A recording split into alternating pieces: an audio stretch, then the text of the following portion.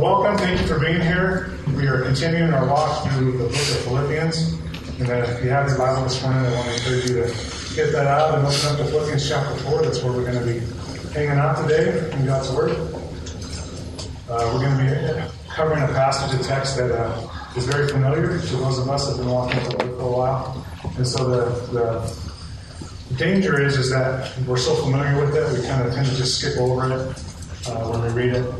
But I just want to encourage you guys to really walk with me through these passages. There's just so much amazing, it's just an amazing gift that God has given us. And I just want to try to open that up for us and try to rest in God and what He's done. So Philippians chapter 4, we're going to start in verse 4. It says, "Rejoice in the Lord always. Again I say, rejoice. Let your gentleness be made known to all men. The Lord is at hand." And then this is where we're going to be spending most of our time today. That's the passage is here. Paul goes on to write, "Be anxious for nothing, but in everything by prayer and supplication and thanksgiving, let your requests be made known to God.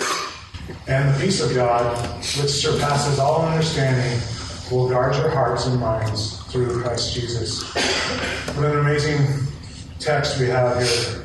It says, be anxious for nothing. What is anxiety? What is fear? What is worry? The dictionary tells us experiencing worry, unease, or nervousness, typically about an imminent event or something with an uncertain outcome. And so we have all kinds of things we can have anxiety over in life. Do we not? We have finances, and our jobs, relationships. It can cause a lot of anxiety in the family or just with our spouses or significant others. Global conflicts, societal unrest. We have a lot of that going on in the news right now. All these things can cause us to be anxious. And where anxiety comes in is we should have concern about all these things. But anxiety is when our focus becomes so focused on the thing at hand that we lose focus on everything else. Most importantly, focus on our Lord. And so Paul's telling us here, we're not to be anxious for anything. We're not supposed to carry that anxiety or that fear. The goal that our God wants us to do is be concerned for these things, but instead of taking those things on ourselves and walking in our own power and worrying about them and trying to figure it all out, the first thing we need to do is take them to our Father, to our Lord, and allow Him to work in us and give us the grace and the mercy and the wisdom to overcome these things.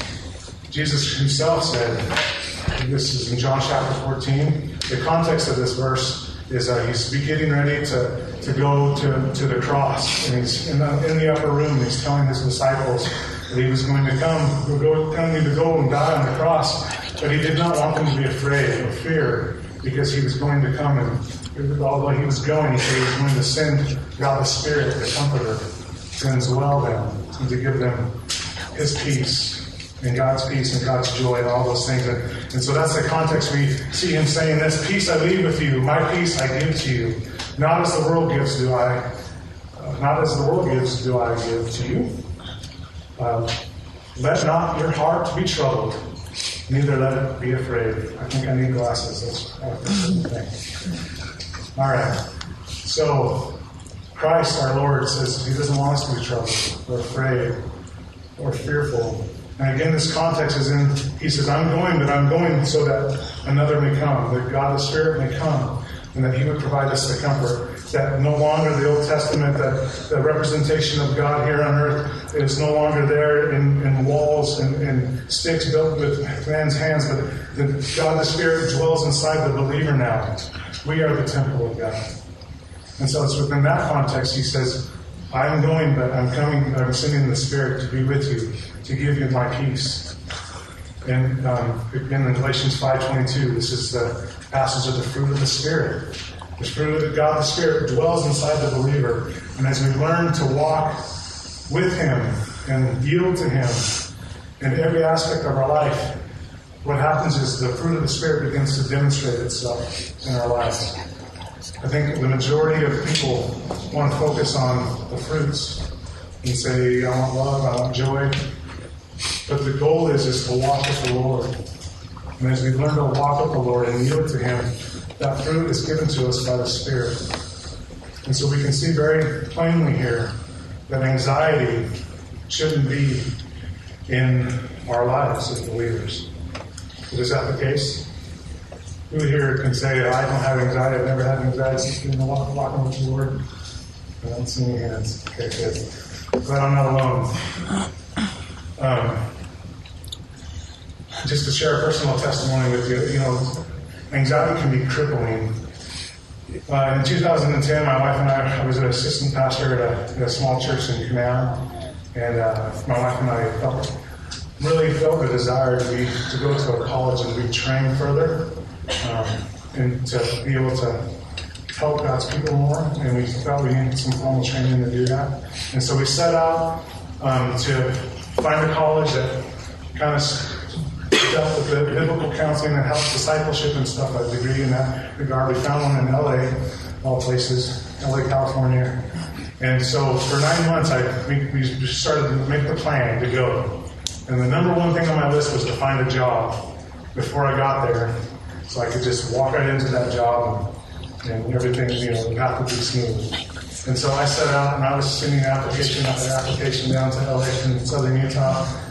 Wasn't hearing anything, and so I had this bright idea. I was going to drive down there to where the college was. I was going to get a post office box, and I did, so I could put a local address there, so they thought I was in state, And so I sent more applications, and time came, and I set the date with the college as far as when I was going to start, and still no job. Still no job, and so I went down there I had one interview. I went down there. Didn't get the job. Found a church that was a large Christian church, and ended up actually going there, and there was a job there that day. I'm like, great, I'm going to network with believers. Go get some encouragement for what I wanted to do, maybe find a job with one of those guys. So it was a Wednesday night at this church, and I go in there and I give him this story, and this guy looks at me and goes, so what you're telling me is you have a family of 5, you don't have a job, you're going to come here in a few months with no job, in a county that has 12.5% unemployment, and you call that wise? I'm like, wow, I feel encouraged, right?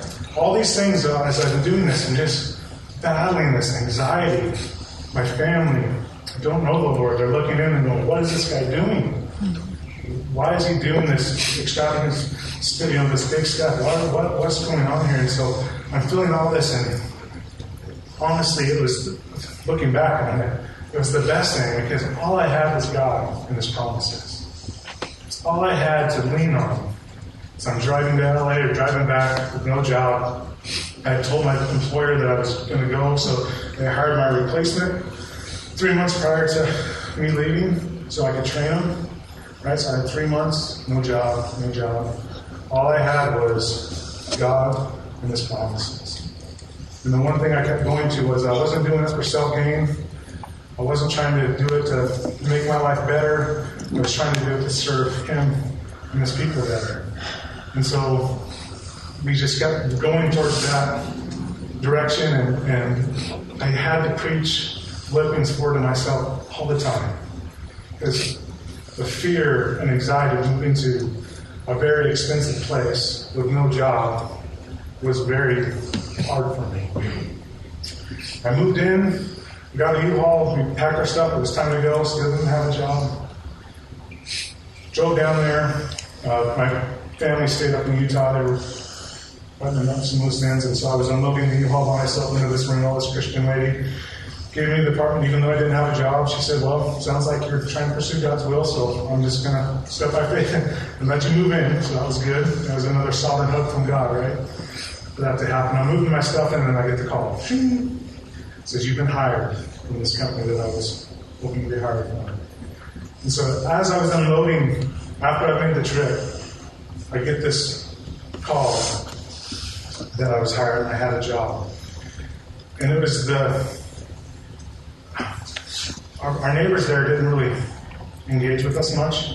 I'm pretty certain it was because of what was going on. When I got that call, after all those months of anxiety and battling the fear and doubt and questioning myself, And I heard that, man, I was on my knees on the U-Haul ramp on the, outside, just praising Jesus. So thankful. It was just, I call them sovereign hugs, where God just comes in and says, I love you.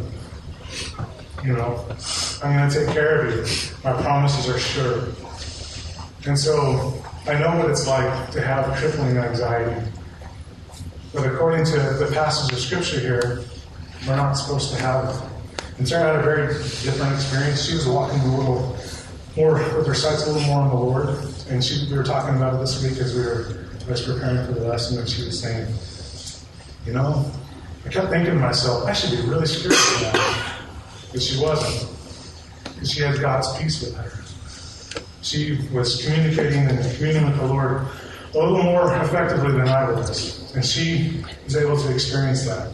And that's a great thing. In the Old Testament, when Joshua leads the children of Israel across the river Jordan into the Promised Land, God had them stop and build a monument there on the other side. And he told the leaders, he said, I want you to take your children back here to this monument and tell them, explain to them how God has delivered you and brought you up out of the land of, out of the wilderness and brought you into the land of promise, and remind them that my promises are true in effect.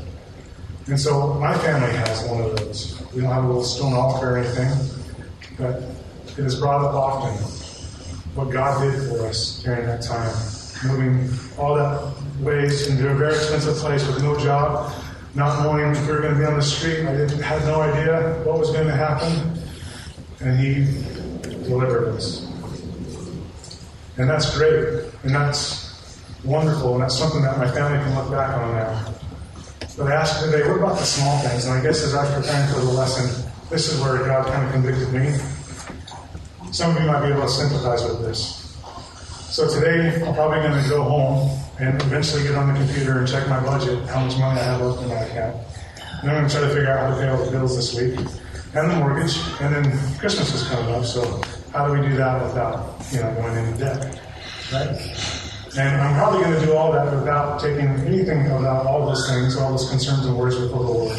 I'm just going to, here we go, and I'm going to start pulling strings and swapping the shell game around, right? And then probably tomorrow morning, I'm going to sleep in that extra half hour that I promised the Lord that I was going to give Him every morning, to be with Him and in His Word and praying and all that stuff. Probably going to sleep in.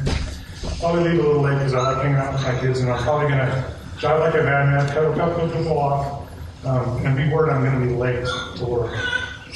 Right? And then when I get to work, I'm probably going to have a hard job, get frustrated, and know that I'm going to be behind the rest of the day. My boss is going to want to know why they have done so little in so much time. So I'll be worrying about that. And so instead of taking my mandated 15-minute breaks that I get paid for, and take those and spend some time with the Lord and pray and go to Him and seek His grace and mercy and help and His peace in my life, I'll probably just work through those 15-minute breaks so I can catch up a little bit. All the time, not paying any attention to my Lord and the teachings of Scripture. It says, be anxious for nothing, but in everything, the little things. Not just the big things, the big trials and surgeries and sickness, but in the little things, in everything. By prayer and supplication with thanksgiving, let your requests be made known to God. I love the book of the Hebrews.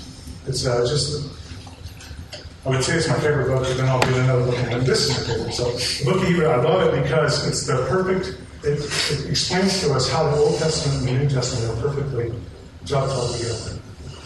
In it, the letter written to the Hebrews is writing to Jews. The writer's explaining to them that all those Old Testament temple works, all those Old Testament sacrifices, the priesthood ordinances, all those things that occurred in the Old Testament were all a foreshadow of our Lord Jesus Christ.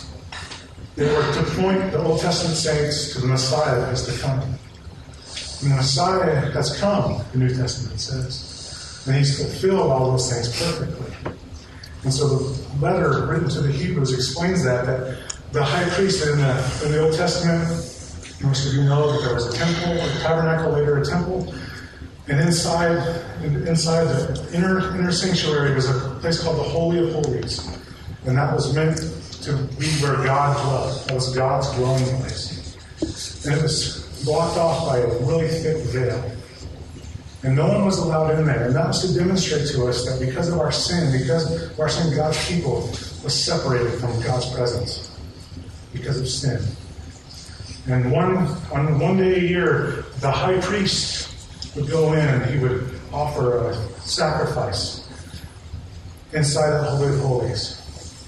One time a year, there was one person that was allowed in that room because sin blocked us, kept us from the presence of God.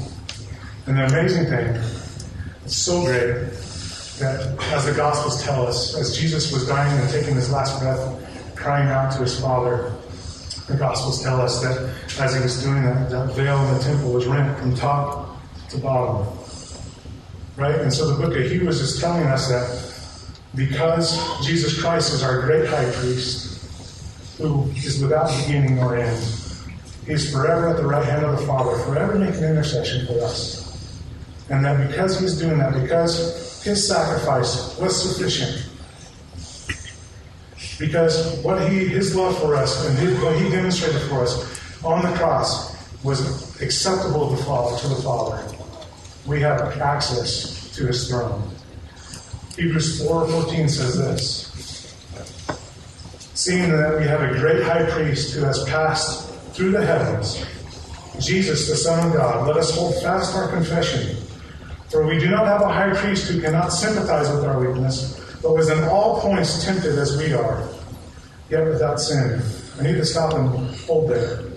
The trials and tribulations that we're going through, please don't think that our Father, our Savior, is far off and cold to what we're experiencing, the anxiety and the worry and the fear and the things that hound us daily from this world. Christ came into his creation. He experienced those things. At all points he was tempted. But yet, because he was God, he was without sin. So he's the high priest without beginning or end, who is forever making intercession for us, has allowed us, check this out, verse 16, let us therefore come boldly to the throne of grace, that we may obtain mercy and find grace to help in the time of need. All through the Old Testament, God's presence was separated because of sin. Because of what Jesus has done, the throne has been open to us. We're the Creator God. For those of us who are in Christ Jesus, he's our Father. The Scripture tells us that we can go to the throne, the Creator of the universe, anytime we want. And Paul gives us permission, even in the little things, and everything, by prayer.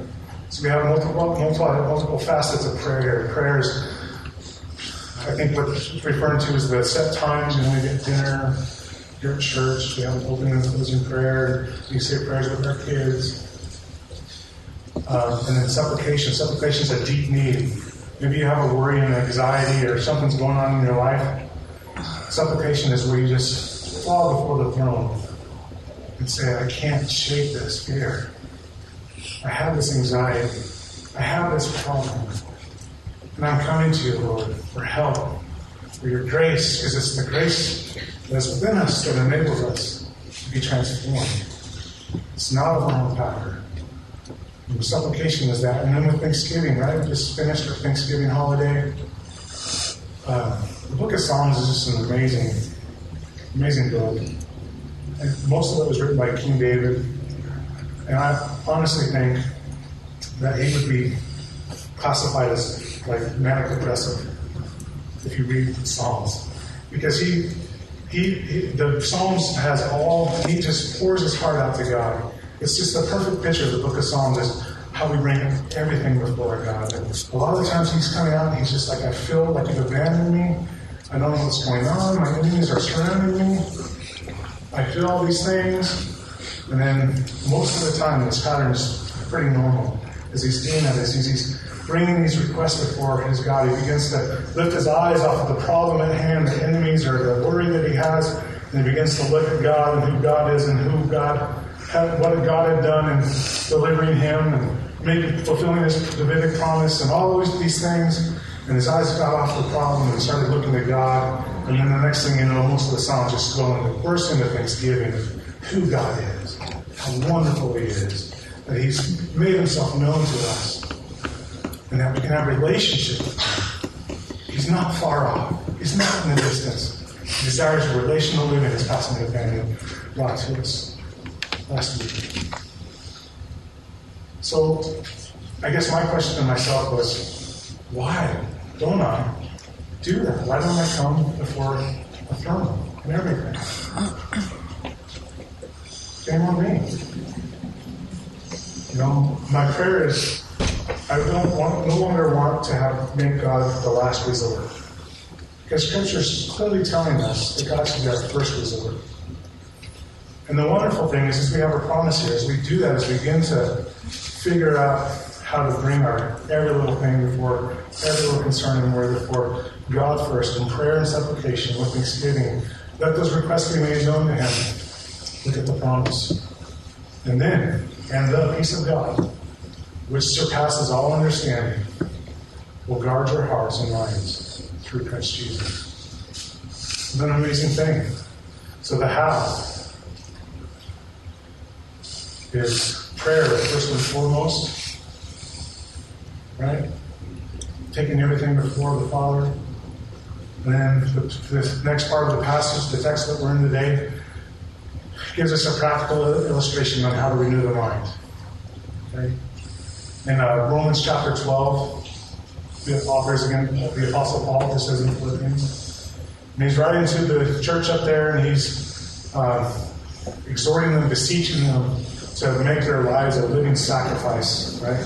No longer the sacrifices in the temple. That's all done with. Make our bodies, our lives, a living sacrifice. That's what what God desires of us. And he goes on here and says, and do not be conformed to this world, but be transformed by the renewing of your mind, that you may prove what is that good and acceptable and perfect will of God.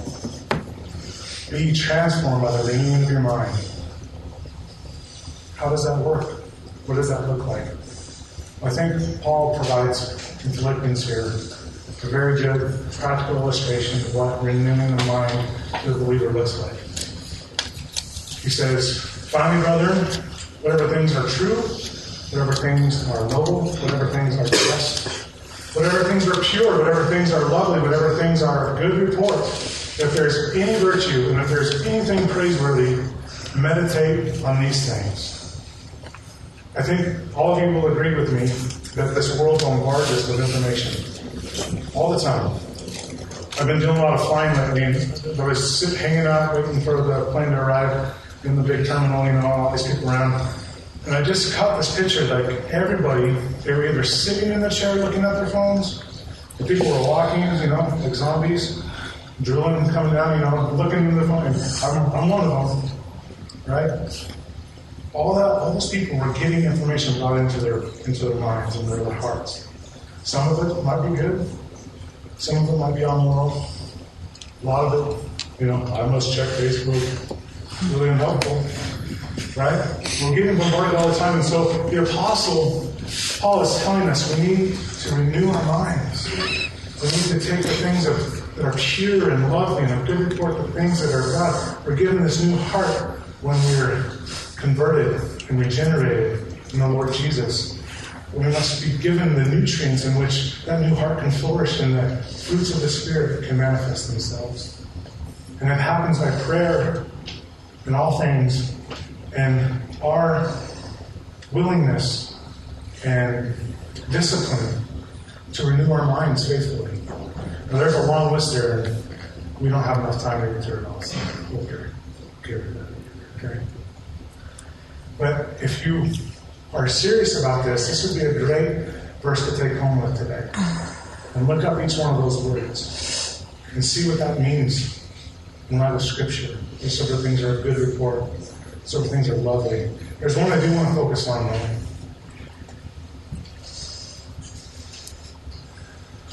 Whatsoever is true. It's the first one out of the gate there. Right? Whatsoever is true. And the reason why I want to focus on this is because in the society we live in today, the majority of the population says they get to define truth the way they want to define truth. Whatever's true to them is true. Right? And then there's Religions abound all over this world that claim that they have the truth of God. Okay? We have this amazing gift that the Creator has manifested truth to us. And it's unchanging. It's miraculously preserved. And we have His truth contained for us. Christ here. In John chapter 8, it's talking about the believers that are following his disciples. Then Jesus said to those Jews who believed him, "If you abide in me, in my word, ye are my disciples indeed." So if you abide in my word, you are my disciples indeed. And what's in the word? And ye shall know the truth. And the truth shall make you free. I'll never forget when I was released from the bondage of the law. I was made free in Christ because of the truth that's revealed in His Word. The truth shall make you free. We have God's absolute truth, and that truth is found in His Word. His high priestly prayer, Jesus is praying here in John 17. He's praying to the Father for His disciples and all those that would come to believe through the gospel, the message, the good news that Jesus was going to be the complete sacrifice and sufficient sacrifice for our sins, that we may no longer be sinful, but have Christ's righteousness applied to our account through His sheer trust and faith and belief in what Christ has done on the cross. He's praying this prayer to the Father, and he's asking the Father to do these things for His disciples and the believers that would follow them. He says, "Sanctify them by your truth." Your word is truth. Whatsoever things are true. We must use God's word as the tool in which we renew our mind. The Bible, God's word, is also called the sword of the Spirit. The Spirit that indwells the believer. It is His tool. The Word is His tool in which He uses to collate and cut these things out of our life that are no good, and we learn to walk with Him and grow closer to Him. And as it says, sanctify. You cut apart from the world, set aside for God. It's through God the Spirit using the word of truth that those things happen. So as we recommit and try to renew our mind, it's so important that we take time and not just read the Bible to make a check mark on your to-do list, but you go in and you find God's love for you. That you be renewed in the promises of this wonderful promise in Philippians that are everywhere, that you begin to see yourself as the person in which those things were purchased for you. That you grow closer and you experience God's love for you as He's demonstrated on the cross. Every time you go to the Word, the Spirit desires to do a work. And it's only if we allow that, if only we understand that we must renew our mind. It's not enough just to pray. We must take an active approach into going into God's Word and allowing the Spirit to renew our mind. And then finally, in closing, Paul finishes up this passage in Philippians chapter 4, or this section of it anyway, with the things that you learned and received and heard and saw in me, these things do, and the God of peace will be with you. There's another promise. So isn't it great that the Apostle Paul knew as he's penning this, he says, the things that you've seen of me, you received and heard and saw in me, the things that I'm doing, right? He knows he's not only talking the talk, Paul's walking the walk. He's modeling godly behavior. People that know Paul knew that. And it's the same with us. We have Paul as an example. We don't know Paul personally. We just have him through, we know him through his writings. But what we do have is the church body here.